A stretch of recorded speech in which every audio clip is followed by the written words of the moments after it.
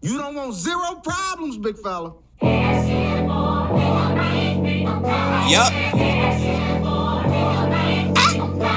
If one more label try to stop me, it's gonna be some dreadhead niggas in your lobby. Yes, sir.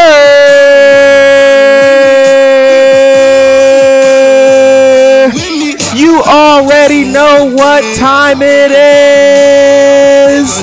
It's the Bronx Bias Podcast, episode 94.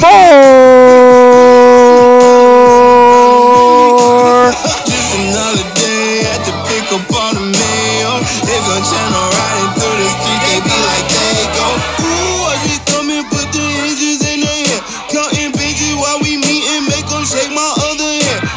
Millie rockin', scooping all the blessings on my lap. Bitch, I know you tried to cheat, you should've never took a nap. Hey, fall with you, what you were thinking, fuck you thought it was. You talk that make a lame ass nigga fall in love. Not me though, bitch, you can keep those. Or I'm at your head like Craig did Debo. Don't tweak, bro, it's never sweet out. My shooters come for free, so if one more label try to stop me, it's gonna be some dreadhead niggas in your lobby.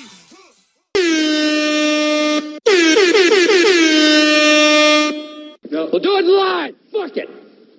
Do it live. Welcome to episode number 94 of the Bronx Bias Podcast. I'm your host. My name is Denzel, and we are back like Jordan wearing the faux 5.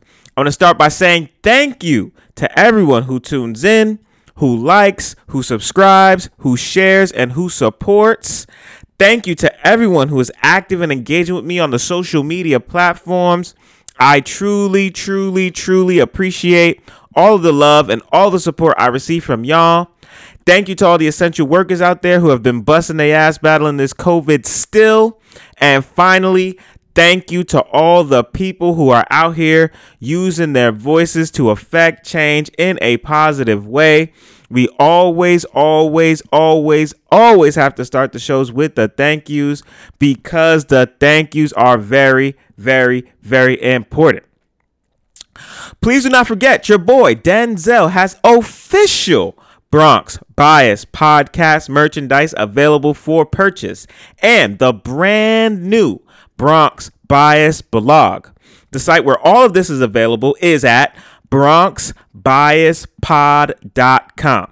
Come check it out. Come fuck with me on there. I've got hoodies, I've got t-shirts, I've got tote bags, I've got masks, and I've got stickers with much more items to come, along with the brand new Bronx Bias blog.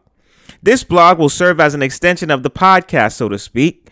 It'll be a place where I can discuss certain topics that I couldn't cover on the show, or where I can cover topics that had to be edited out, for certain time reasons or whatever other reasons why I couldn't cover it on that week's episode.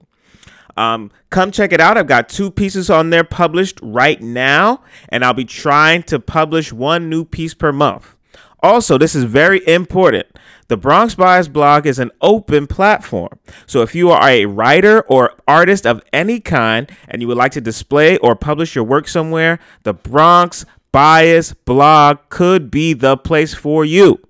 Whether it's an op-ed piece, some poetry, a drawing or painting, music, or any other art form, just hit a brother up and we possibly can work together to get your stuff out there. You do not, I repeat, you do not have to be from the Bronx to have your work published to the Bronx Bias blog, so feel free to reach out. And as I've said 1,000,001 times on this platform, I am an independent potter from the BXNY, so all the support I can receive on the merchandise and now the blog is super important and vital to the show. So please check it out if you get the chance, or if you're a fan of the show and like listening. Once again, the site where the merch and the blog is at is bronxbiaspod.com. Come check it out. Come fuck with me. And with all of that being said, We are going to have a great show today. Fully packed. And I'm in an amazing mood. I'm in a tremendous mood. And I am ready to go. So let's get it. I am in a very good mood. Today's intro was an amazing song by some great artist. And it is called No Problems by Chance the Rapper featuring Lil Wayne, 2 Chainz, and HaHa Davis. Shout out to Chance the Rapper, man. When this album came out, Coloring Book, 2016, this shit was like the dopest album. Everyone thought Chance was the future. Like, it was like I think the album was made independent and released like on Apple with like a solo partnership, and we had never seen music put out this way. And Chance was like the wave of the future. He was supposed to be the artist to like change everything and like show like this is the new way to make music and shit. Like, and we were all drinking that Kool-Aid. I know I was. I was like, this nigga Chance is dope. He's from Chicago. He's completely independent. He won't let these labels tell him what to do and who to be and all that. And I was completely on board. Like, I was on the Chance hype train, yo. Then the album won like 3 Grammys, and we're like, yo, he's really gonna be the man. Like, this guy is the future of rap music. And then afterwards, he crashed and burned. The next album that came out, it took like 3 years or 4 years for the album to come out. It was called The Big Day, and it was absolutely trash, bruh. It was trash, in my opinion. It was trash. Like, I really disliked that album so much. So the fact that I had to wait 3 or 4 years for that shit to come out, and then it was absolutely trash, coming off Coloring Book, coming off Acid Rap, and 10 Day, the 2 mixtapes that he had before that, it was just like super disappointing. Like, I was so disappointed. And then in the years since, we haven't heard from Chance at all. Like, at all. And I'm like, where did this dude go? Like, he was supposed to be the future.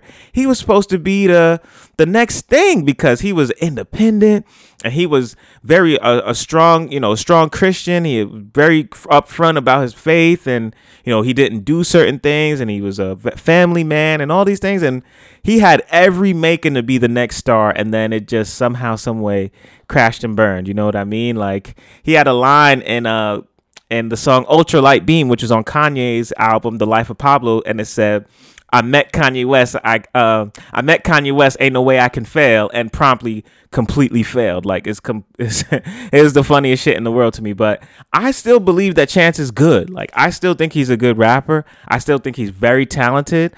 I still think he can be one of the biggest stars in music. But coming off The Big Day, I don't know. And then the music he's put out, like little singles and little Lucy's, ever since that album came out, have not been good, in my opinion. I don't know, man. I feel like he will be like a one-hit wonder. I don't want that to be the case, because I know he's got a lot more talent in him, and I know he can do a lot more.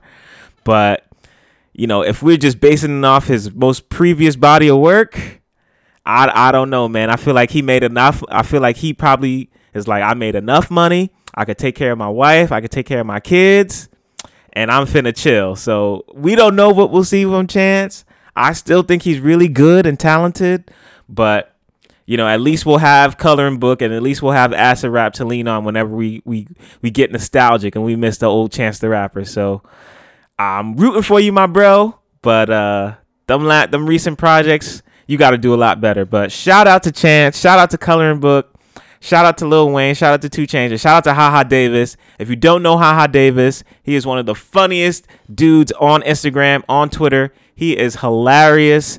He is one of the funniest people currently, man. He is so funny. I've been watching his videos since like 2015, bro. Like, he's so funny. So if you haven't heard of him, check him out. And if you haven't listened to Chance, maybe you listen to him, and then you get back to me. You send me a message and let me know what you feel about his most recent body of work. Maybe I'm bugging out, but I really thought it was bad. But anyway, it was a great song. Great way to start the show. You don't want zero problems with me. Shout out to Chance the Rapper and all the other artists. Now it is time for my favorite segment of the podcast, and it is called Bronx Facts. For those of you guys who do not know, or maybe it's your first time listening to the show, Bronx Facts is a segment I like to do at the beginning of each show, just to give one fact about the Bronx, New York, that people may not know, that people may have never heard before, just to try and show how many great things, how many great ideas, and how many great people come from the Bronx, New York. So, without any further ado, your Bronx fact for today is: the Kingsbridge Armory, also known as the 8th Regiment Armory, is located on West Kingsbridge Road in the Bronx. It was built in the 1910s from a design from then state architect Louis Pilcher to house the New York's National Guard 8th Coast Defense Command, and it is possibly the largest armory in the world. In addition to its military functions, the armory has been used for exhibitions, boxing matches, and even a film set. In the year 1974, it was designated as a city landmark, and 8 years later, in 1982, it was also included on the National Register of Historic Places. And that is your Bronx Fact for episode number 94. Damn, son, where'd you find this? All right. We're getting right to it today. We have a very special guest. It is only special guests that appear here on the Bronx Bias podcast. Today, we have Neelam Patel, who is an author, a poet, an actress, and entrepreneur with a brand new book called Burning It Down, Dancing in the Rubble. Neelam, thank you so much for coming on the show today, taking some time to talk to me. How are you? I'm well. Thanks for having me. So, can you tell the people where are some of the places that you can be reached if they want to get in contact with you or even see all the work that you're doing out here? Sure. Thank you. You can find me on all of the platforms almost. That's Instagram and Facebook is where I'm most active. And that's at Dance with Neelam. That's Dance with Neelam. And you can also find me on my website at tailoredpoetry.com. I do custom poems to make special occasions even more meaningful. And you can find my book on Amazon. That's Burning It Down, Dancing in the Rubble by Neelam Patel. All right. You got to make sure that people know where to find you now, because we're going to have a great convo. And I don't want them flooding my DM saying, well, you got this great guest on. Where can I find her? So got to make sure that we let you pull it all out for them so they can know where to find you. Yes, I'd love to have everyone join me on my journey. That's right.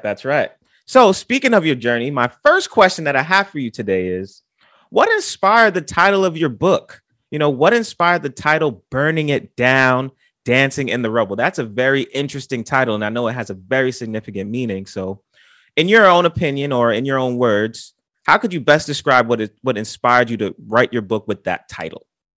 For me, burning it down meant burning down my career of over 22 years in high tech.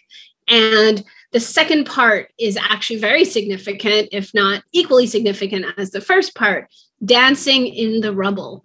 In my work, is very niche in that I don't talk about the healing journey of the before and the after. I talk about the middle, because that's where we're all living, by the way. There is no end. And so what I wanted to say is there's a lot of rubble when you deconstruct anything, whether you change jobs or make a big decision or anything like that, certainly when you burn down a career. And what I wanted to spend time with is to say, hey, that mess that ends up surfacing in that crazy, quote unquote, uncertain times is actually worth celebrating and looking at. And if I dare say, enjoy. So if you're going to burn it down, there's going to be like, your hair is going to smell like smoke, and it's going to be a hot mess, and you can't see clearly, and your skin is going to be hot for a long time.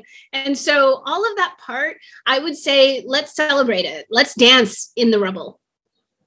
Very interesting. Very, very interesting. And it's also you said like we're in the middle, right? We always think about our beginning and our end, right? So if I use this podcast, for example, I could think of the moment where I knew this was something that I wanted to do. That's a significant portion.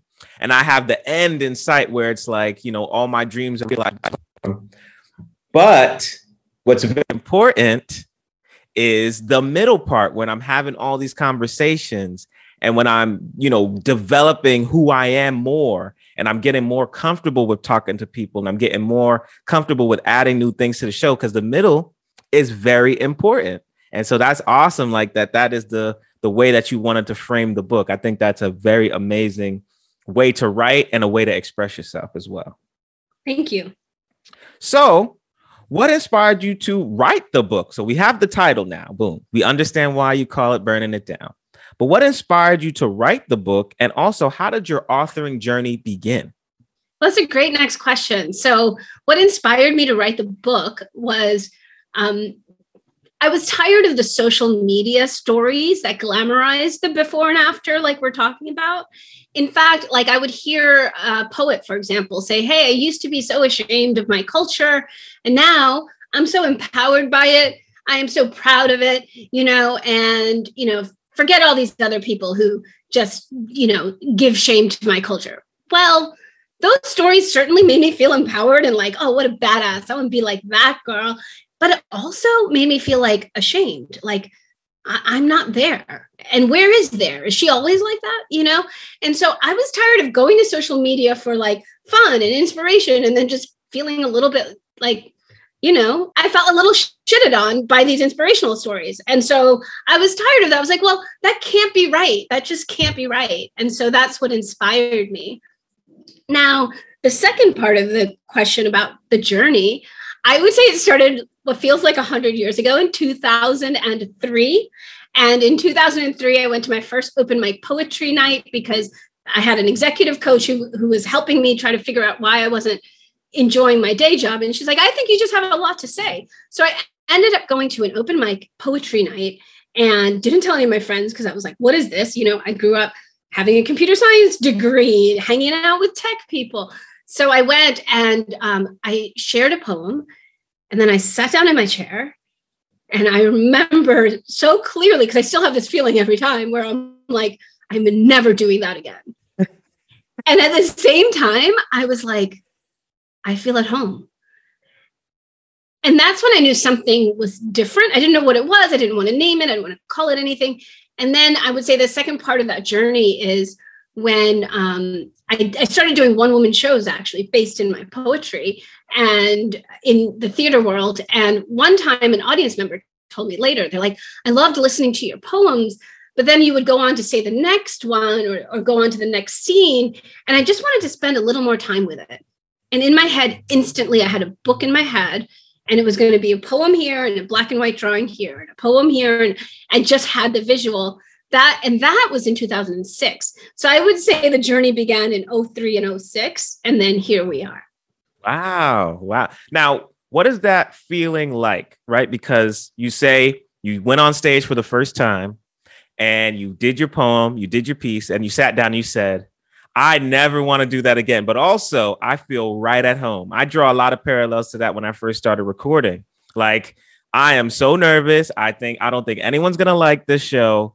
But also, I don't want to stop doing this show. So what is that feeling like? Those two drastic, different emotions. I don't want to do this again, but also I'm right at home. What does that feel like? It feels the good kind of confusing. And I think it's so lovely that we're stopping here to talk about this dichotomy or, you know, duality is a better word for it. Because I think in life, in order to really enjoy your messy middle, is you have to be able to explain to yourself without too much logic that both of these things live together. Just like you can be angry at someone and deeply love them at the same time.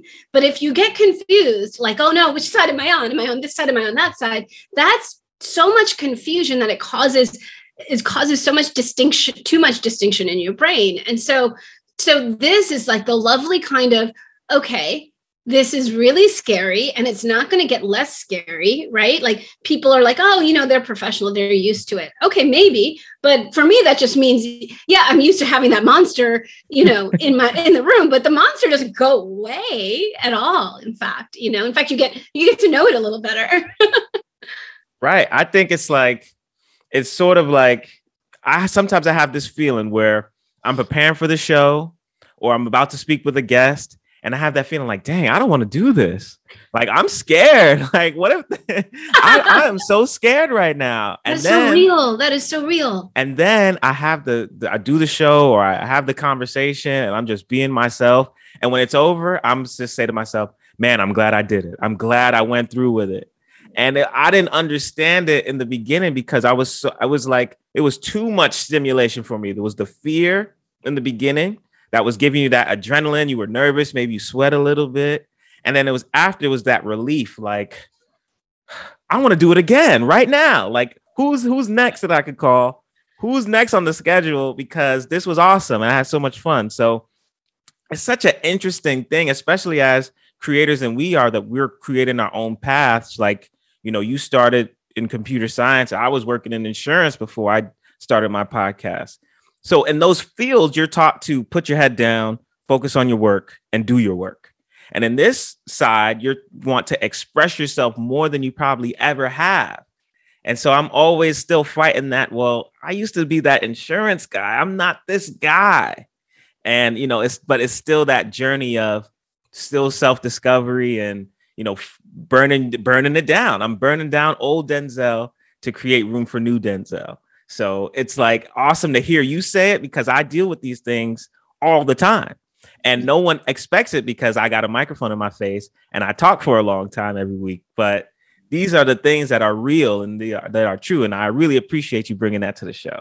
And I appreciate you riding on this journey with me and sharing your messy middle, because I think that's really important for our listeners too, that, we're all going through it and it's actually where we live and that's where we're swimming. That's right. That's right. So my next question for you is, what is it really like to burn down your career? I'm right with you because I burned down mine to create a new one. But in your opinion or in your words, what is it really like to burn down your career? I had an idea in my head of what it would be like to be an artist full time. And I thought that as soon as I lit that match and said, I'm not going to go on my LinkedIn and look for a new job after I got laid off, which is my normal thing to do, get creative, figure it out. When I decided that, I thought it was going to be rainbows and butterflies because this has been in the back of my mind forever to be a full-time artist. Well, it was just not that at all. It was very scary. And I think the biggest thing I would like to uplift to the surface is the grief that when you let go of something that you even decided not to participate in, that you knew in the heart of hearts wasn't right for you, wasn't right for me, then you would think that'd be like, good riddance, let's go. And the funny thing is, that was in October of 2020. Today we're sitting in March of 2022. And just yesterday, I had another moment of grief, if I were to be honest. And it was like this sense of letting go of belonging to that organization, belonging to the world of corporate America, belonging to my family as a certain person in order to belong. And so the word belonging comes to mind, that you're really shedding so much that there's real grief in sadness in letting go of the things that were not good. So I think that surprised me the most. Have you ever had a point of grief where it really stopped you in your tracks, or it made you really want to consider returning to the old version of yourself? No, actually. Well, I think there was a time I think the only way that shows up is such a good question because you're making me think. My initial reaction was no, but I think the answer is yes, because when I started looking for jobs, because I'm like, okay, well, I need multiple streams of income. Maybe a day job would be good as I get my business together. I was like, okay, project manager in the arts. And I was like, wait a second, I grew up as a project manager. Is this what I want? Or am I again massaging something into something I don't want, doing the flip opposite, And, I would be a great project manager at the Metropolitan Museum of Art in New York City. I'm sure. I have a lot of faith in my project management skills. But is that what I want? So I would say that would be a moment. It's sort of like, it's not really like, let me get on the tech job search, but it is some version of that. And I have to step back and say, the whole point of burning it down was to create this embryonic version of myself, starting from the way beginning. So let's look again at what I want to create and what I need, financially. I don't necessarily dream of returning to my former employer, but I do have the thought of sometimes when I'm struggling, to create, sometimes when things aren't going my way in this entrepreneurial field, you always have that nasty little thing in the back of your head. It's like, hey, a 9-to-5 would be a lot easier. You don't have to work as hard. I understand what you want, but you're in the real world. It always is there. It's always present. And what I try to do is I think about that as sort of giving up in a way. I was so motivated to start this because it was something that I really wanted. It was something that I dreamed about doing. I always envisioned myself in this role one way or the other. But even though that thought is present of, hey, man, you're working really hard, you could always just go back. It's like, I know once I make that commitment to go back and I find myself sitting in that cubicle that I used to be in, I would look around and say, I don't belong here. Like, I do not belong in this area. This is where I belong with this microphone. And it's a constant struggle. I've learned, especially speaking to a lot of guests who have, in a sense, burned down their old lives because they are so used to, for the majority of their time, doing this one sort of thing, used to that schedule and routine, used to that just, it's simple. You just simplify your life. I go to work, 9 a.m., 5 p.m., maybe I'll work out after and I come home, I cook dinner, I go to sleep, I get up, I start the day the same way. And you're so used to that hamster wheel that when, you get off the hamster wheel, you're like, I don't even know how to walk, like I'm so used to running in that wheel. Now I'm off the wheel. And now how do I even take a step? Why do I put one foot in front of the other? And what I hear all the time, though, from my guests, and even when I think about it on my own, is like, it's good, though. When you learn to walk, when you learn things as a child, it's fun, even though it's hard and it's, challenging. It's fun because you're expanding your mind. And so, like, I appreciate every single guest. And it's funny, every guest I have has a version of a story similar to yours, whether they were in one field and something happened, whether it was COVID or otherwise, and now they're in this field and they're navigating it. They're having a lot of fun with it, but they're still leaning back to what they used to do in their old life because it's like what they know is like pulling them.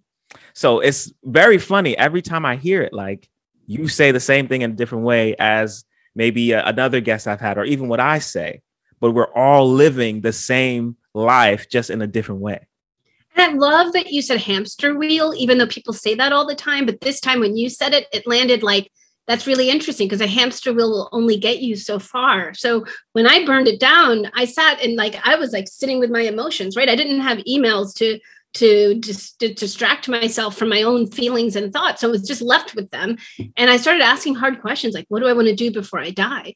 And those things, like, how am I going to move those forward? Well, if I just work to get my job over with, and then I work out to like decompress from my job and then eat dinner to feed myself, like, then I haven't moved anything forward in my life. And that scared me. So I think that fear is really an important driver too. Yes, I think it is. So what surprised you in this writing process, right? You're not a traditional author. You're not someone who grew up in these, writing camps or had all these things. So what surprised you the most in this writing process? You're right. I'm not a traditional writer. And so that means that while I have produced lots of shows in my poetry, shared my poetry, I've been more of a friends and family poet up until now.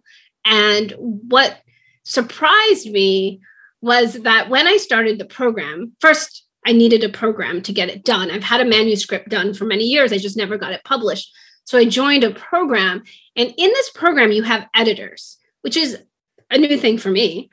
And what surprised me was that I learned that I'm someone who can have their poems edited, where as before, no one looked at them and I had free reign over whatever I did. And I was probably a little bit insecure about, please don't look at my work. Please don't comment on it, because it felt like they were commenting on me.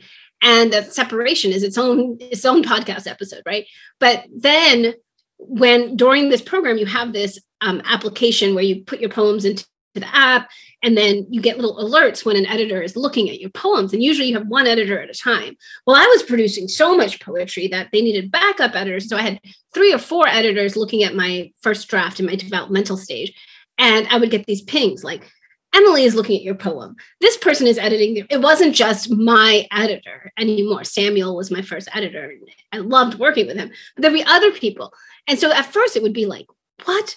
And so what surprised me was, wait, I'm a person who can have their poems edited by multiple editors. And it was still within the container of the program, so it felt safe. But at the same time, what I learned, I think, from that, if I were to take a step back from that, is that I didn't know I was that until I did it. So it was this weird chicken egg thing, right? Like you don't prepare yourself to be someone who can get edited. I kind of jumped into the deep end because of the way the program worked, and they needed backup editors, and there it was. And so that surprised me. Have you gotten used to the editing process still? Like, have you gotten used to people reading your work and sort of breaking it down and, saying, this should be here and that should be there and changing things around? Like, are you still used to that? Or have you gotten used to it? I'm much better at it. I would say I'm in the middle, speaking of the messy middle.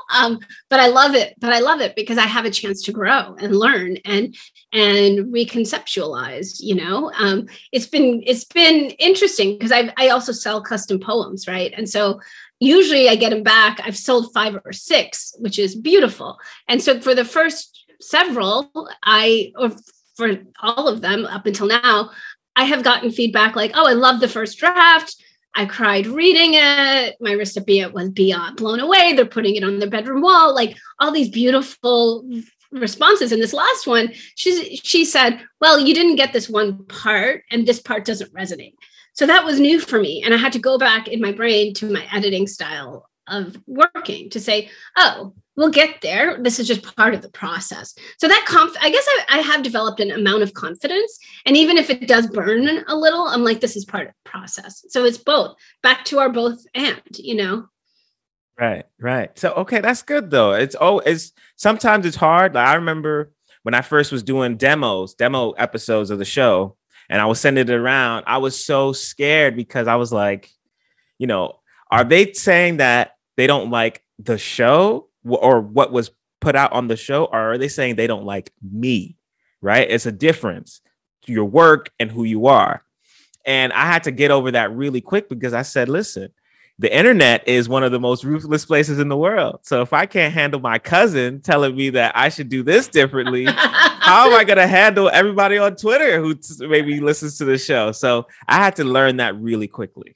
Yeah. And what helped me too, if you don't mind, is me stepping back and saying, what's my vision? What do I want to create in the world? If anything, this person's notes is going to help me see if I'm aligned with what I want, because that's the non-negotiable part, that we're all in the messy middle. Like there's no there anyway. So it's the process. If you start falling in love with that process, it really helps. But it is hard. It's a challenge.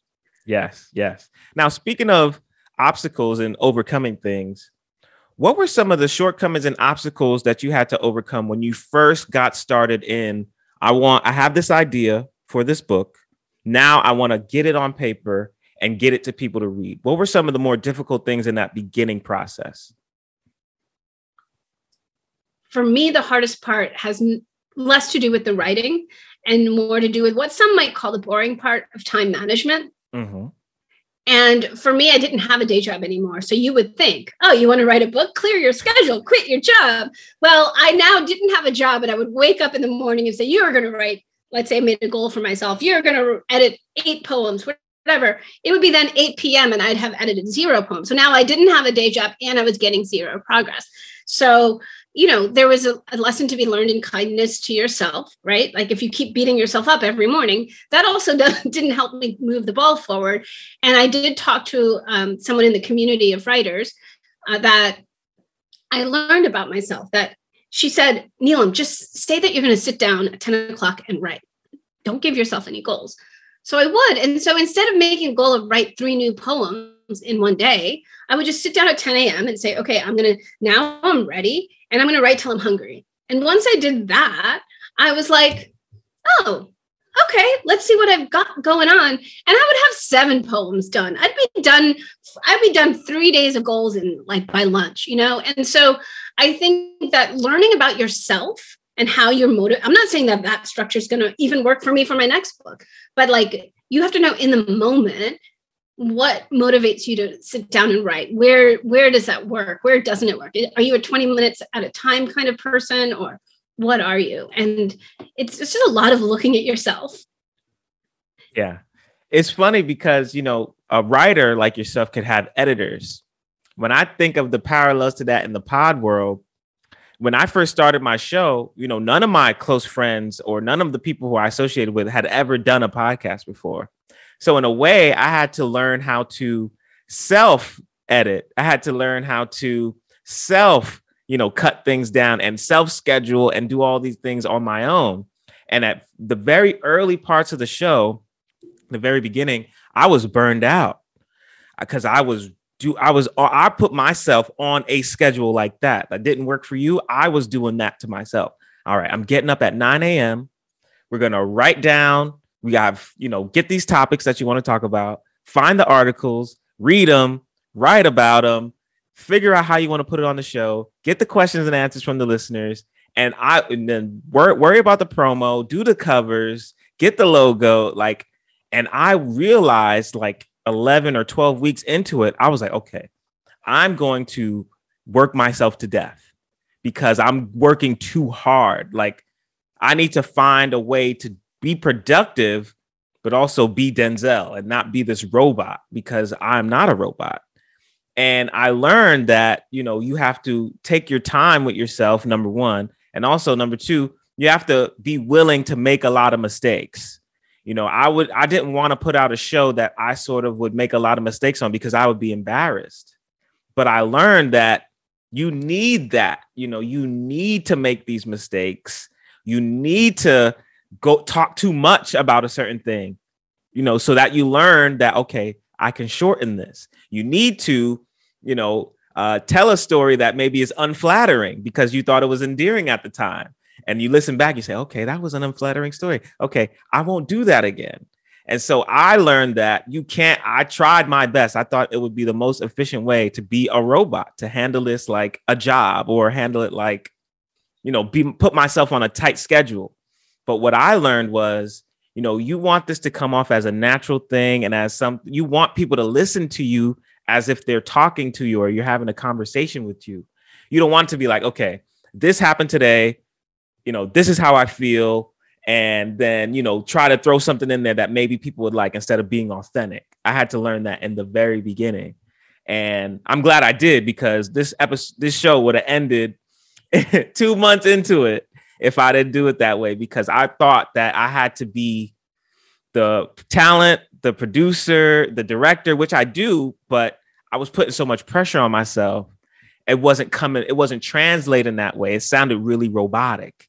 It sounded like, welcome to the show. I wasn't putting my personality on it because I was so concerned with dotting the I's and crossing the T's. And it is a way. It is a way that we hide too our talent by doing that. Somehow we think we're overworking. We're going to get an A+ in podcasting, but maybe we're actually finding ways to hide. Yeah, exactly. That's exactly right. I was trying to hide myself by being perfect. I was trying to hide Denzel by masking it under this mask of perfection or this mask of, I was trying to be not a human and have a human experience on the show. That doesn't work, and I had to learn that quick. Listen, you just got to be yourself. And there's going to be some people who like it. There's going to be some people who don't, but that's not an indictment on you. And once I figured it out, it took me about 15 weeks really to figure that out. I was like, okay, I can do this. I'm just going to do the show the way that I want to do it. And that's it. And it was a real help because, naturally, you want to do the best. You want to be your best. You don't want to be less than the best. But at the same time, you're a human, and a human is naturally imperfect. So you just have to embrace that, and you'll be better off for it. So my next question for you is, what keeps you motivated in this space, and who are some influences that have been impactful to you on your journey? What keeps me motivated are my friends around me. And what I've learned is that the more authentically I show up in life, the more I'm able to receive that support, so that the friendship can go beyond the superficial nature that sometimes friendships fall into. And that goes beyond my existing friends, and it goes to creating new friendships too. So one thing that's really important to me is creating an artistic community. And I'm really excited by it because I've already started building that with this author program. I've had it here in the Washington, D.C. area with the theater community. And so I would say feeding off of the courage and the excitement and the creativity of my fellow artists really does give me the juice to keep going. And in terms of who's most influential, I would say a lot of people. But right now, in this conversation, Amanda Gorman is coming to mind. And it's because about a couple of years ago, I had this estimation that poetry is going to start coming into the mainstream. I don't know exactly how or when, but it seems to be happening. And then Amanda Gorman popped during the inauguration. And it really gave me this sense that the world was reflecting what my intuition was saying, and so that I was onto something. And so there's something about that feels motivational, that I'm in this world as a poet, and that means something, and that it's making its way. It's making its way. So how did you feel? What were your emotions like seeing her on that stage, knowing that your intuition was somehow becoming this reality? What does that feel like internally, right? If I see somebody who's from a small town and they create a podcast and it makes me believe it. I say, wow, look at them. They did this. They started at a local on an independent side, and they got big, and now they're on the radio, or they're doing this thing. They're a national voice. That inspires me. So when you see that, what feelings did that put out in you? How do you feel in that moment? Well, I was like on my feet. I was so excited that there was a poet and that she was getting the attention that she deserved. And her work was quite beautiful. I could tell that she had done some research on previous inauguration poems, and that it really hit a lot of chords because she did her job well. And so I felt definitely a moment of recognition in that, she did her job well. And like, I love to do my job in a way that hopefully is well researched and well done and well delivered and well thought out and all those things. And also leaves openness to like writing it spontaneously. When she talks about her writing process, I felt this familiarity that she lives in this world that I also live in. And so that was really, really, really cool. And if I were to be honest and take the step forward into the messy middle, into the mud, into what life is really like and what my book is about, there's the shame of being jealous, right? And I think that that's something that in social media, and this is one of the reasons why I wrote the book, because social media be like, don't be jealous of me. I support you. I love you. And then they'll get 30,000 likes, right? Like in this short message, which is beautiful and motivational. And I'm sure people will love to hear that, wait, I don't want to hate her. She's supporting me. But at the same time, what about that little person inside who's like, oh, why wasn't that me? Why am I not on the stage? And I kind of hate Amanda Gorman right now. Whoa, did I just say that out loud? Yes, I did, because I think, and that was hard for me to get to this place with you to say that, right? But the reason why I went there was because I'm like, that's what my book is about, There's a poem in my book about like, well, what if I make you jealous and I kind of like it? So what about the opposite? You can't be so full of yourself that you're like, hey, bitches, look at me. But what about the part of you that is that? What about the part of you that is like, well, I want my book deals. Why did Amanda Gorman get them? Like you have to say the undercurrent. Why? Why is it important that you have to say the undercurrent? Because if you don't, it turns into that monster, and you turn into that person who then is a jealous poet who shows up into the world as not enough, as bitter, as just mad at the world. Oh, well, the way to avoid being that bitter poet is to actually say that you're kind of a little bit bitter. Yeah. Because now we both looked at the monster together, right? I'm healing in this moment by telling you about it. You might be healing a little bit of that in you. See, I hear you. I see you saying yes, but in the back of my mind, I'm like, no one else feels like this. I'm the crummy individual with this dirty jealousy. Well, that's the messy middle. That's why I want to celebrate the rubble. I want to say, look at this shame. Look at this dirty jealousy. Look at it. Let's dance in it. Because the more we dance in it, the more we have access to that part of us that's like, oh, Amanda talked about this. Let me study her poem. Let me see what I want to say about this subject. Let me see how I would have. All of a sudden, you get from distance to like, from distance, I mean, like, looking at this person as an inspiration, or looking at this person as someone you hate, to a participation. So now you're in it with them and you're participating with them. And what I mean by participating with them is you're participating in your world. You're no longer putting yourself in the closet. The second you put your shame in the closet, like, oh, I'm jealous, but let me just talk about look how great she is. She looks so good in yellow. Then like, as soon as I keep saying those words more and more, and the more I put the shame in the closet and the bitterness and the jealousy in the closet, I'm putting myself in the closet. A part of my spirit dies. And so if Amanda Gorman then shows up and I discount my jealousy feelings, I'm all over the place in my mind, right? Rather than just saying what's natural to me and what's vulnerable. So there you have it, Denzel. Wow. I went there.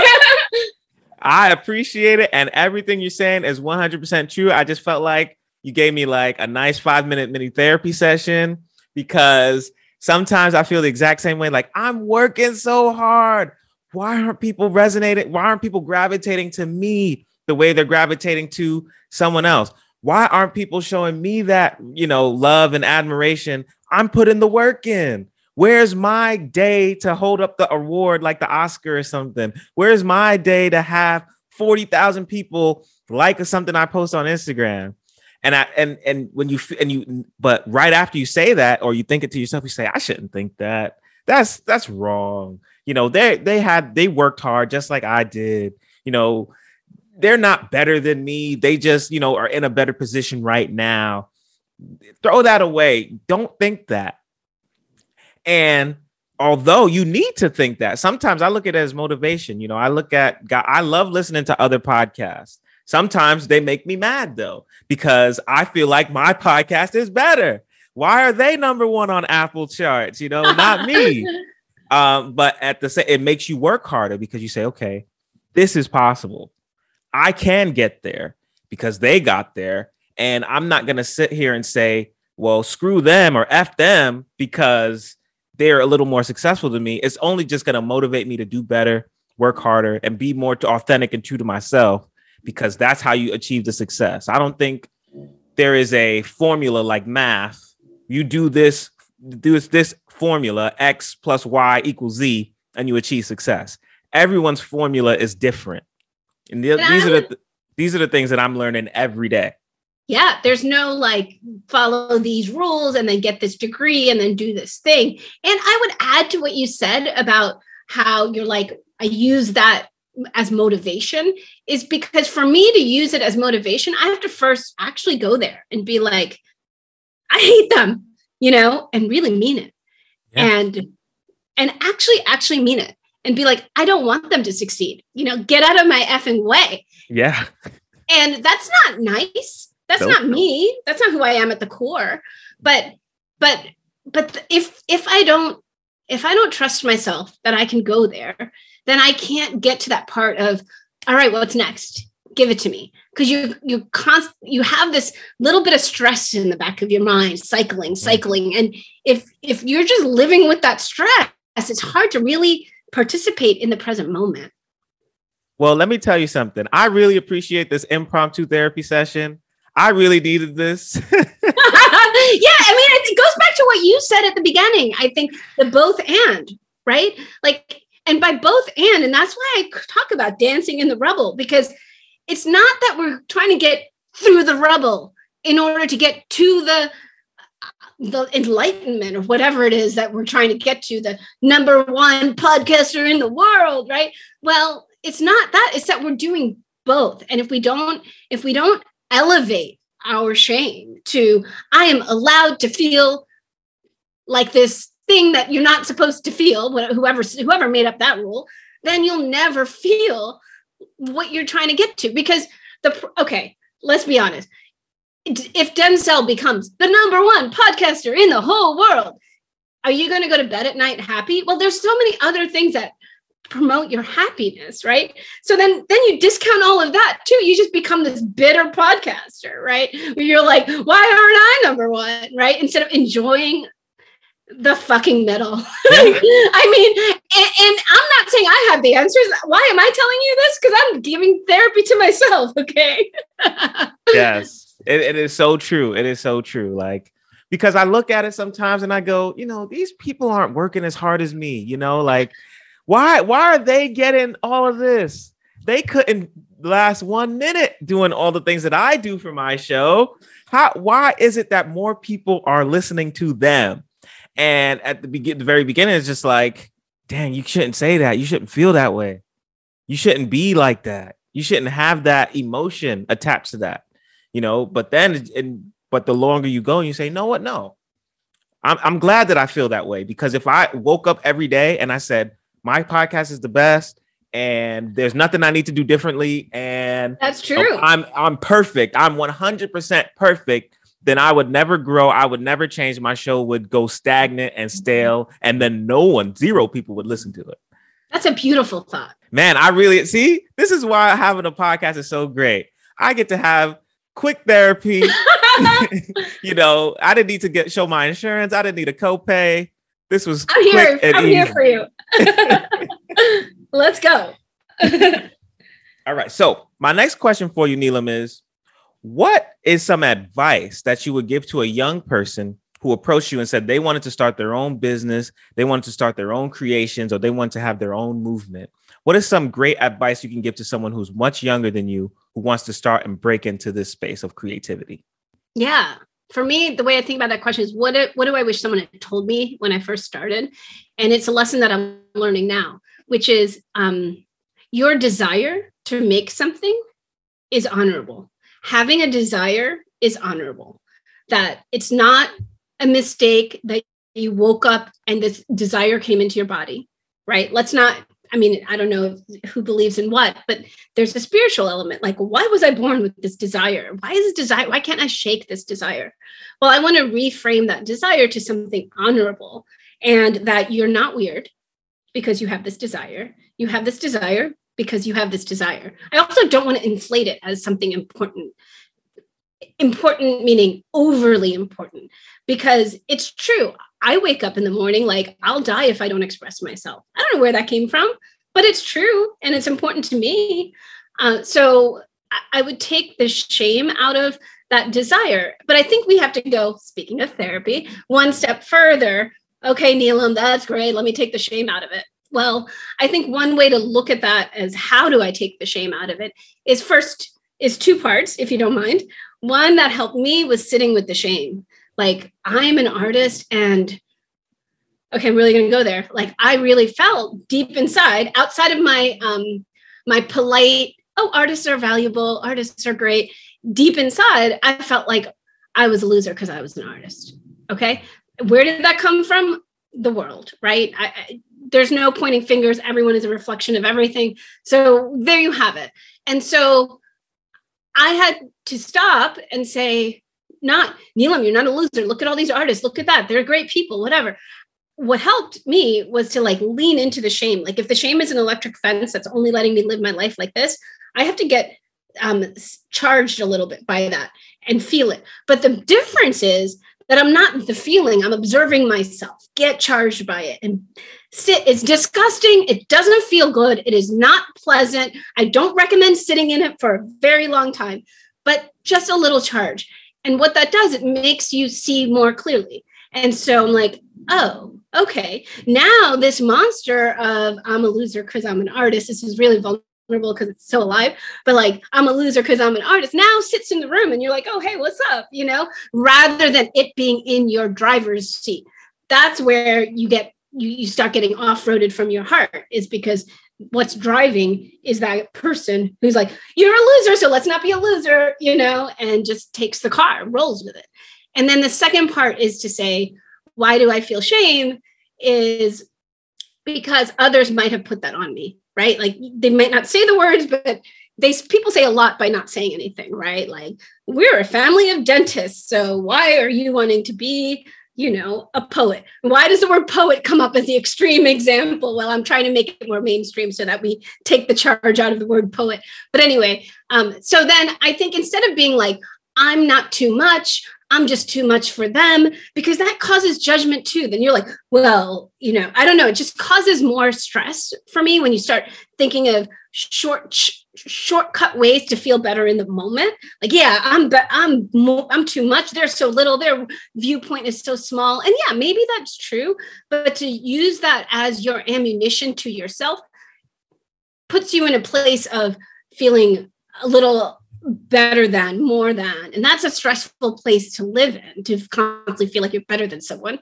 It really is. And so instead, I would say, let's look at this person is grounded in their life based on certain assumptions. And that makes them stay afloat. It makes them thrive. It makes them survive. So why am I judging someone for how they thrive and how they survive? They see the world in certain, let's say a small box. They see Neelam is a computer scientist. I'm using an extreme example. And that's the only reality that they can live with. Well, that's because they've structured their lives on that reality in order to survive, in order to create a life that is of thriving. If they let loose on that, they let loose on their ability to breathe in a world that makes sense to them.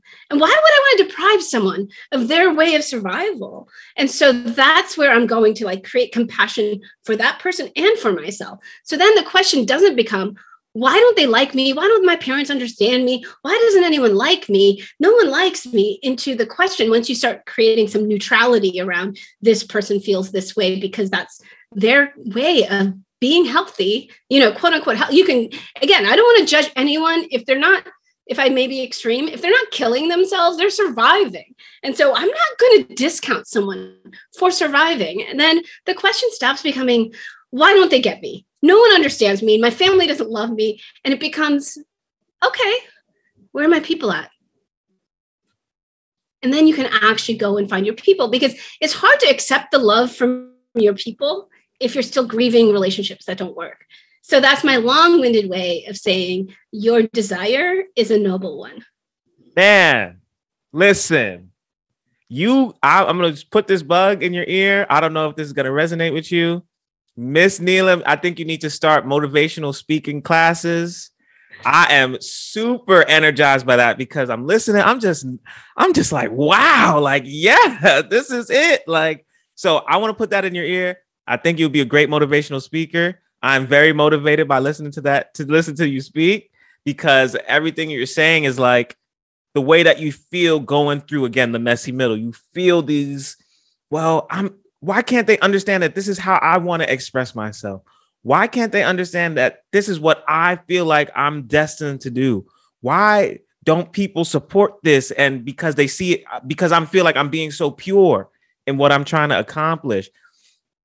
Why is it so hard for people to see that this is something I was going to do, whether I was going to get paid $1 million for it or $0? And why can't they see me as more than that, that kid that they went to middle school with, or the kid that they used to go to the cafeteria with, or the kid who used to work with them in the next cubicle? I'm so much more than how you see me. And you're saying it's just wow, I probably never even gave that real thought. And just to hear it, it's just yeah, this is how you feel when you're going through these processes. This is how you feel when you're frustrated. You don't have the answers. And because you don't have the answers in the moment, you always putting it on yourself. I don't understand this question. I don't understand what the answer is. So it's my fault. I don't understand how to get the solution to this. So I'm to blame for it. And you're just and I'm just sitting here wow, she's really breaking it down, man. Tony Robbins be damned. Okay? Well, thank you. I'm, just starting. I don't know where I stand in this, but it is interesting because now what's coming to mind is what I told you, that when I had an executive coach back in 2003, by executive coach, I mean a career coach. And they said to me, you have a lot to say and say in public. And now you're saying it. So that's 2 messages for me. Well, listen, man, I appreciate the motivational speech. I feel like I'm going to go and, conquer the world after this. And I had a free motivational speech and a free therapy session. I think we need to add 2 more titles to your bio, because you wearing a lot of hats right now, and I really appreciate it. Awesome. I'm glad it's landing. That's really helpful for me to hear. So thank you for sharing and reflecting back. Yes.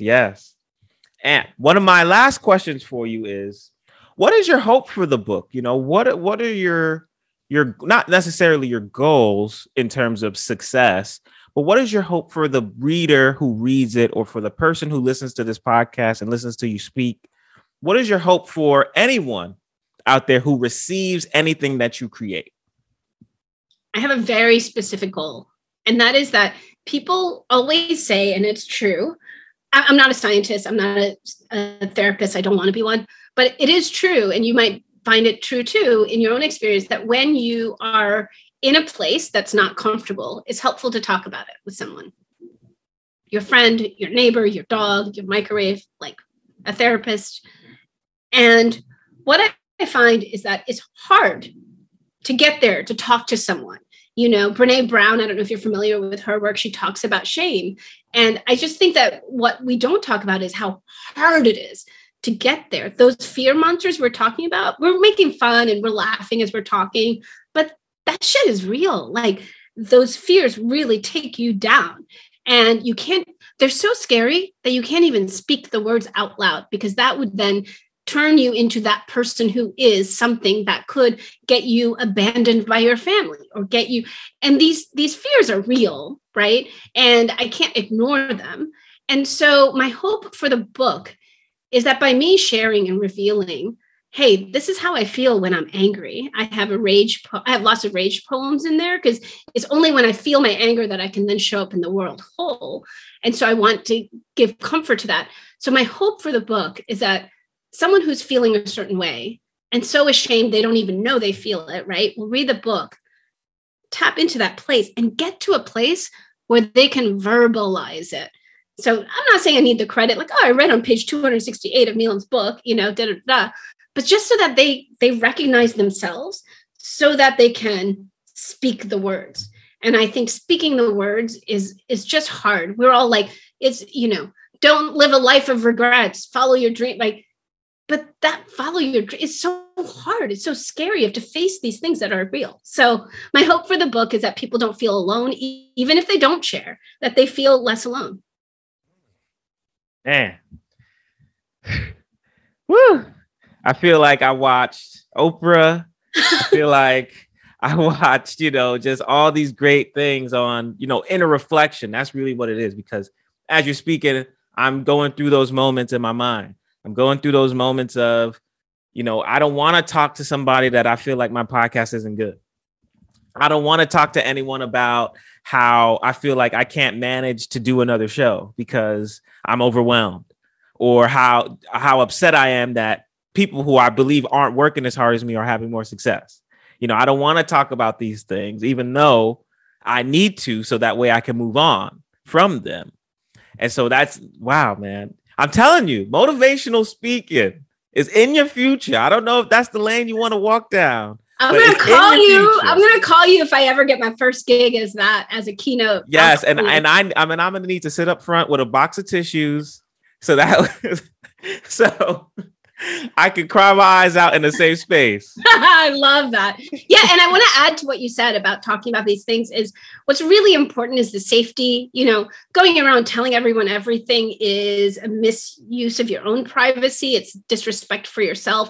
So think about who you're telling and that you're telling, right? Like, hey, you can even couch it. Hey, I'm about to say something that's vulnerable. Do you have the capacity to take it or handle it or whatever? And I think I just have to add that, because if you walk away from this podcast, like Neelam told me to talk about my shame, and you tell everyone, you might end up with more shame. And it's okay. We can work through that too, everybody. But protect yourself. Like, there's a reason why it was so hard in the first place, So, yeah, I just see a lot of people feeling less alone, even if they don't. I'm not. And that's the thing why I'm so niche is that I'm not like, okay, I want people to do this and then take action and call a therapist. I want people to do this, read this, and call their best friend.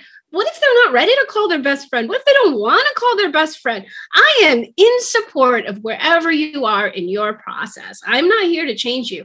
I'm just here to show you something that I've got inside of me. Man, I feel like I should take this title and of podcast host and like switch it over to you. So that way I could just listen to you talk for like the rest.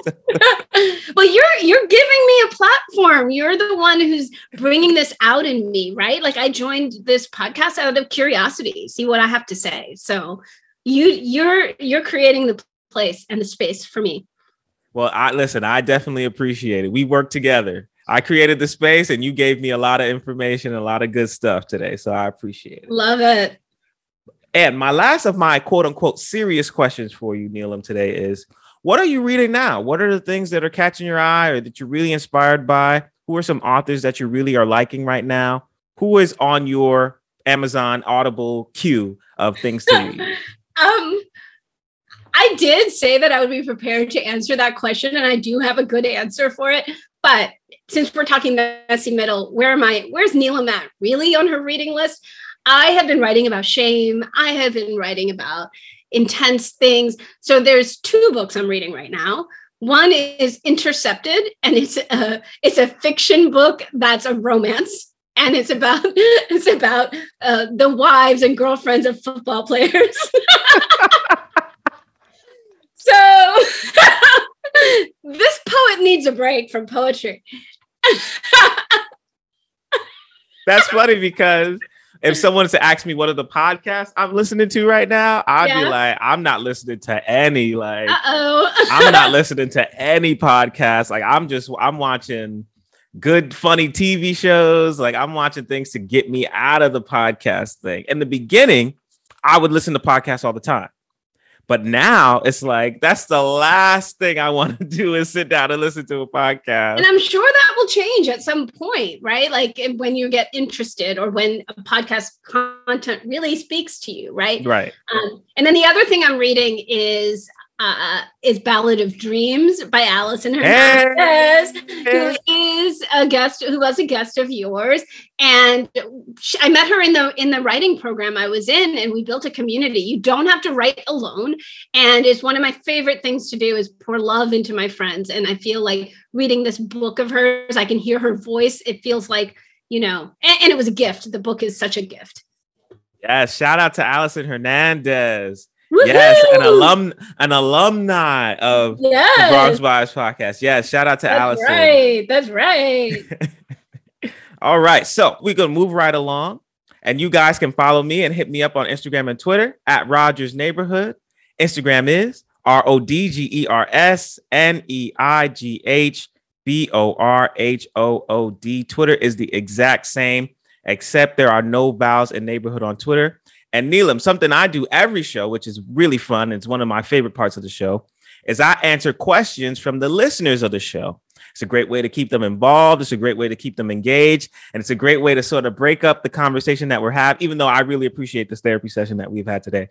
It's a great way to sort of change the tone of the show, answer some lighthearted questions, and have some more fun with it. So I would love for you to answer some of the questions from the listeners so they can learn a little bit more about what makes Neelam Neelam. All right. So my first question for you from the listeners is, and this is a good one.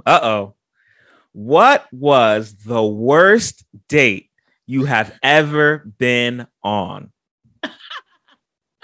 Okay. Caveat. I was young. I was judgmental. Okay. So I went on a date with a guy who we went to dinner. It was a lovely dinner.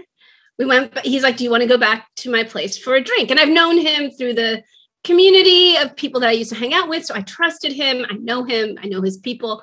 So I went to his place. And when we were there, he's like, oh, by the way, I think I have a rat and I'm not sure. So I have these traps around. And I was instantly like, everything of like openness and everything shut down. How can someone they live in the city. Of course there's rats, but I was not emotionally intelligent enough to allow that to be a part of my date. And so I was like, okay, whatever. I put my umbrella down. It's a rainy night. I don't know. We're hanging out. We're having drinks. We're having fun. And then in like behind him, I see this rat literally walk across, like far from me. But then I made up some excuse to leave. And I was like, I think I saw a rat. I don't know. It was just, I was disgusted. And then, so then we go on a second date and I was like, okay, be mature. He had a rat. He's taking care of it. I don't know why he let me into his house. That was a mistake on his part, but I wasn't, again, I was too young. So then we got on a second date and we're walking around and I left my umbrella there on purpose because I was like, this is the rat house, you know? Because why? Because I was a jerk and I was like, I don't want anything to do with anything to let me get out of here. He brings this umbrella on my second date. Neelam, you forgot your umbrella. What a kind, nice man. No, I took it like, oh my God, I have to hold this umbrella this whole second date. I didn't have the words yet to confront him about how I felt about everything, which now, of course, I could. But so then walking around this umbrella, we go to get ice cream in this like beautiful gelato shop. It was a very cute date. And then I have the ice cream and I purposely leave the umbrella at the place because now I'm like, oh, free of that rat night, you know? And then we're walking like maybe a block and he's like, Neelam, you don't have your umbrella. He ran back, got my umbrella, and now I'm like, darn. So then finally the end of the date comes. He walks away. I wait for him, and luckily we're walking in different directions in the city. I wait for him to be totally out of sight, and I still remember the trash can I dropped it in. I drop it into a trash can, and I walk home. I don't know that it's the worst date. I'm sure I've had worse dates, but it's kind of the most, like, I don't know, immature and funny date, you know? And it makes me think now, thinking about the messy middle, like, okay, why were you so disgusted? What does disgust mean? Were you disgusted in yourself? Is there something about you that's disgusting? Let's talk about disgust. But no, back then I was like, that mouse, man, I'm not dating him. And that umbrella kept following you. That umbrella would not let you go. You were trying to abandon that umbrella so much. And it kept coming back. It kept coming back. It kept coming back. I wouldn't be surprised if, you know, you go somewhere today or tomorrow, whatever, and you see like that same umbrella in the store. Oh my God. It's just following me around. Yeah. I mean, I'm so different now. I was like, why would I throw away a good umbrella? I would have like cleaned it and given it to somebody, but nope. Well, you can't. Well, this is the message. This is what we take from this. You can't run away from the umbrellas in your life. You can't run away from the umbrella. Deal with it. It's going to that is actually profound. Look at you. Who's the poet? Who's the poet in this podcast? Listen, I got it all from you, right? It's like osmosis. I'm getting it from Love like it. Being in proximity. Love it. We're mirroring each other. Let's go. All right. So my next question for you from the listeners is, what horror story do you have from a job that you have previously had? Yes. Well, it's not exactly a job, so I'm going to take liberty with this awesome question. And it's an acting class I took. So I'm also an actress. And so in this theater class, my teacher on purpose gave me a character that I wasn't yet prepared for, which is how they usually do things, stretch you. So it was a New York City cop. And I have this tendency to be overly nice and not stand my ground. Oh, back then. And so then after class, and everyone knows in the class, we're a pretty close group, knows what the teacher's trying to do, what I'm trying to do, and how I'm still working on getting there. And so we go out for drinks after, right across the street from the theater. And nobody is taking our drink orders. So I was like, this is my chance to find that person in me. I go up to the bar like I own the place. And I'm like, excuse me. And someone turns around and I'm like, and I turn around, I'm like, what's everyone's orders? And I get everyone's orders. I give the orders and everyone like cheers me on because they know what this moment meant. It wasn't just the fact that I ordered drinks for everybody. It was that it was so out of character, found a new place in me. And then 2 minutes later, this woman walks out of the back of the bar and she looks, you know how people who own a place look like they own a place? Yes. This woman clearly owned this place and or had a high management position. She comes up to me and goes, excuse me, ma'am. I'm like, yeah. She goes, are you the person who just ordered drinks from my bar keep from my the person who like cleans the bar? What are they called? I forget. But are you the person who just ordered drinks from my employee who doesn't speak English?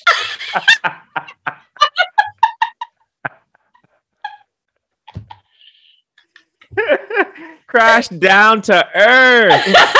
You were a giant. You were a giant, and it just crashed straight down. Yes, that's me. What are your drink orders? Okay, let me tell you. Now I have a special, I don't know, moment of like giving my drinks orders to this owner, feeling like I had just like, I just wanted to hide. Well, see, that's reality. Like, sometimes we get out of touch with reality. Like we think like we're just, whatever, even though you were trying to like empower yourself because that's what you had just learned and it just came out the wrong way. But it's okay. See, these are happy accidents. That's what I would call that. A happy accident. I like that. And hey, what a great story, right? Right? Awesome. And my last question for you from the listeners is, who would you most like to sit next to on a 10-hour flight and why?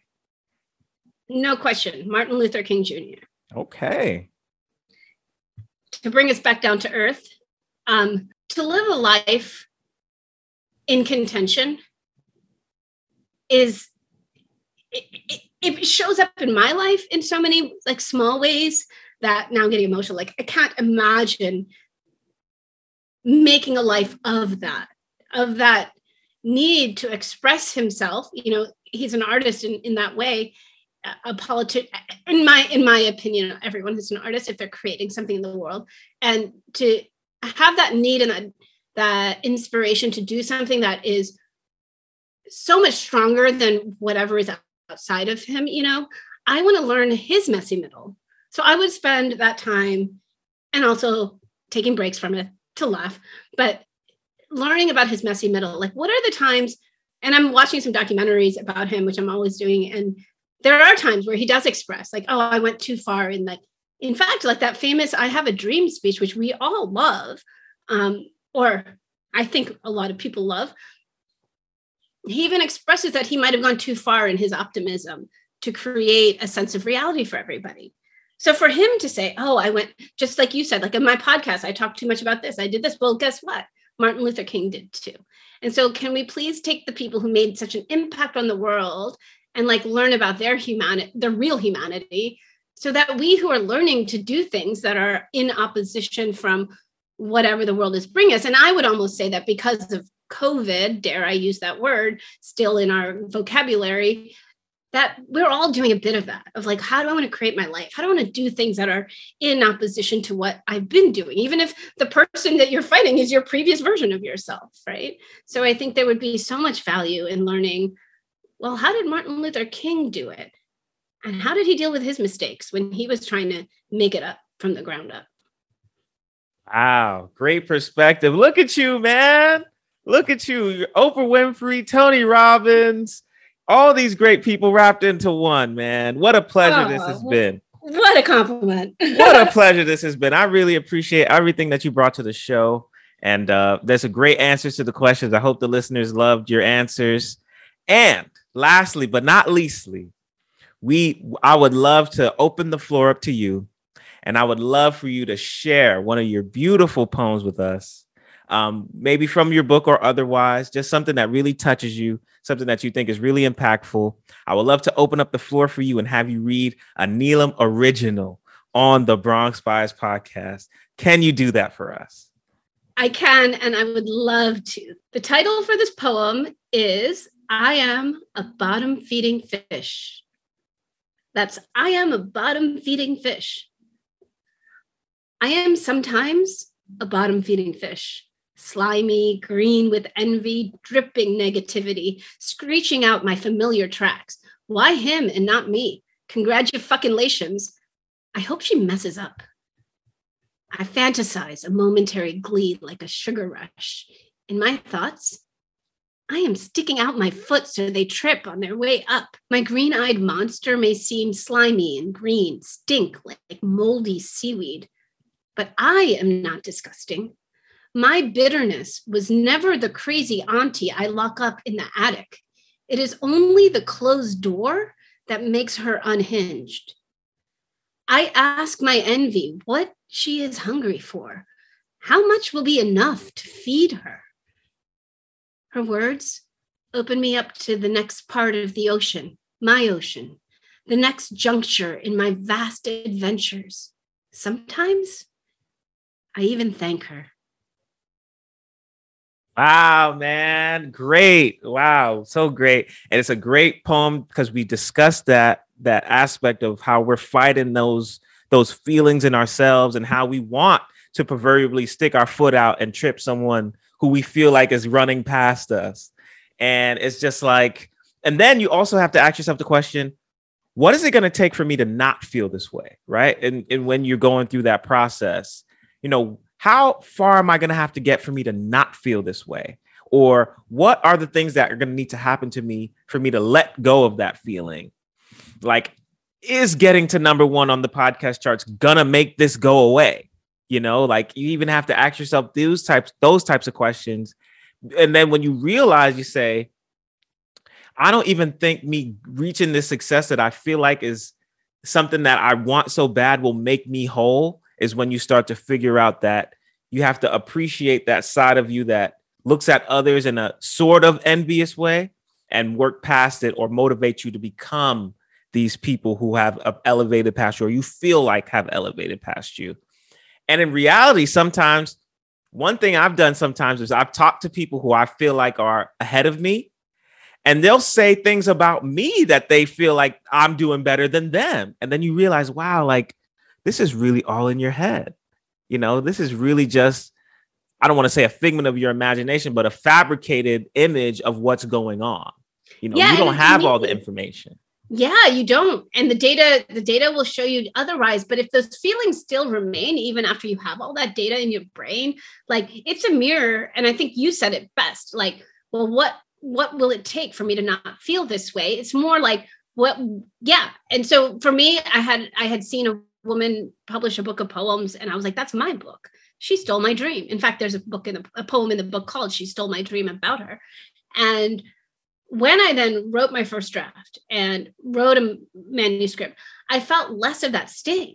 But I had to feel back to what we were saying. I had to feel the sting first. I had to really, and it's not a metaphorically, well, it is metaphorical. You're not really tripping anybody, but that feeling is real. You're not just pretending to feel that. And yeah, I know. It's like, no, I really want to trip her. I really want to see her fall. And like to really go there, then you're like, whew, my mind is clear now.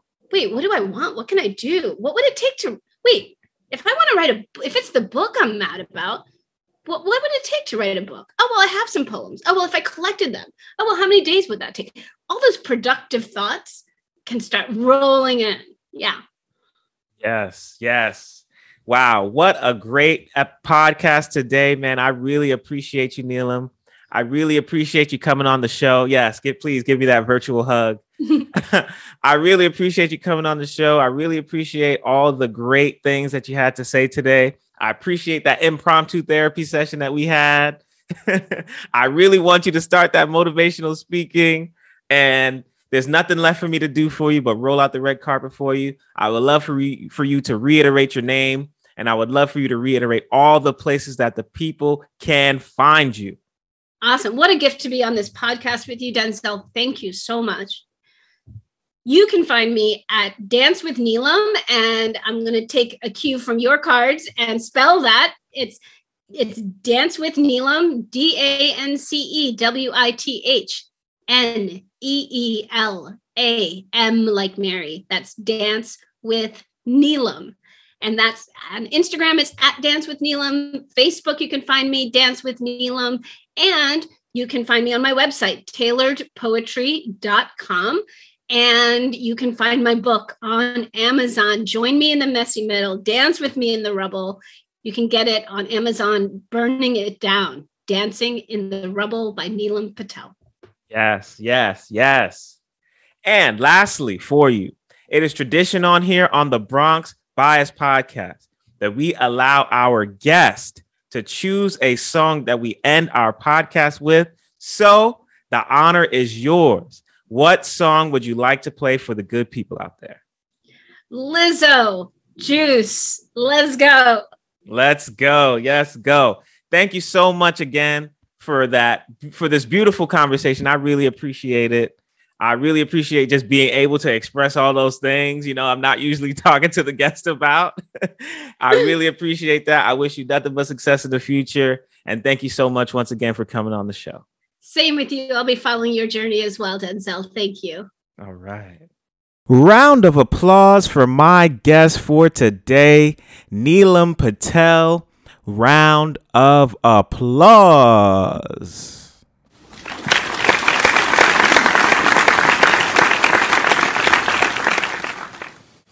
And that, guys, will wrap it up. Episode number 94 of the Bronx Bias Podcast is in the books.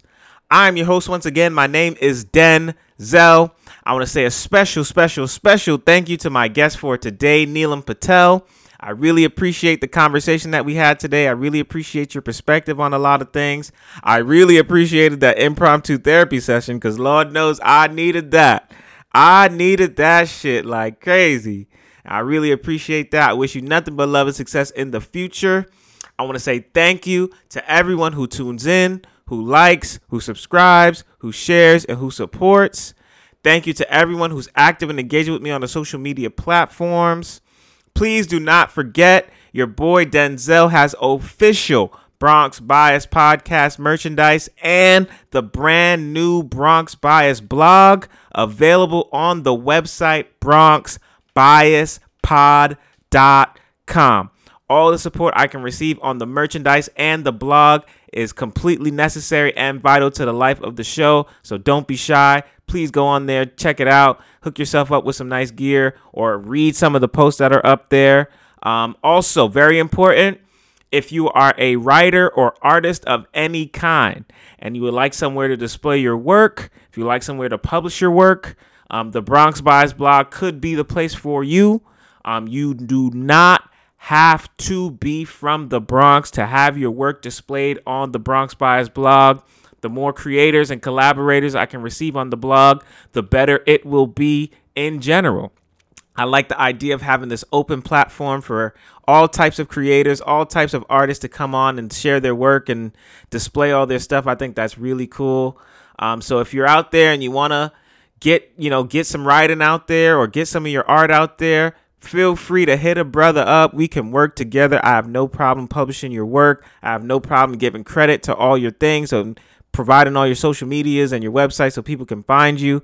Do not be shy. The site again is bronxbiaspod.com. Check it out and hit me up if you're interested in displaying some work on the Bronx Bias blog. And lastly, I'm going to fade you guys out today with a great song, which was my guest Neelam Patel's choice.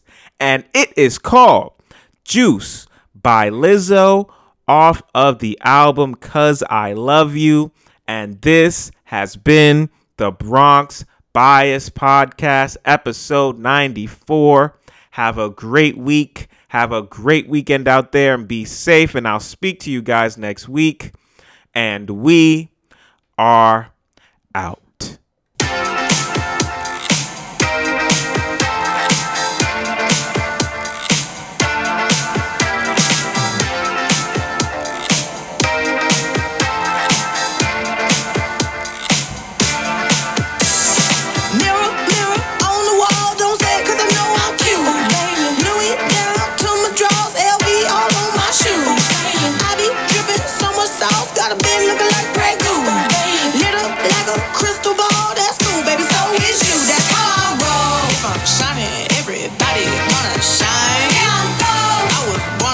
Don't even gotta try. I like shot and nigga better over time. They just say I'm not the baddest bitch you like. It ain't my fault that I'm not here getting loose. Gotta blame it on the boots. Gotta blame it on my juice, baby. It ain't my fault that I'm not here making news. Time to put it in the proof. Gotta blame it on my juice.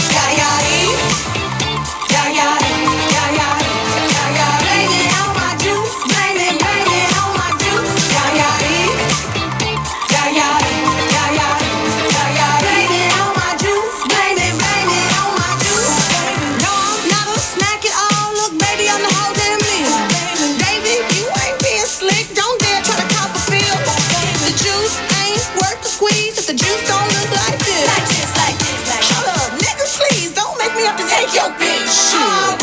If I'm shining, everybody wanna shine. I was born like this, don't even gotta try.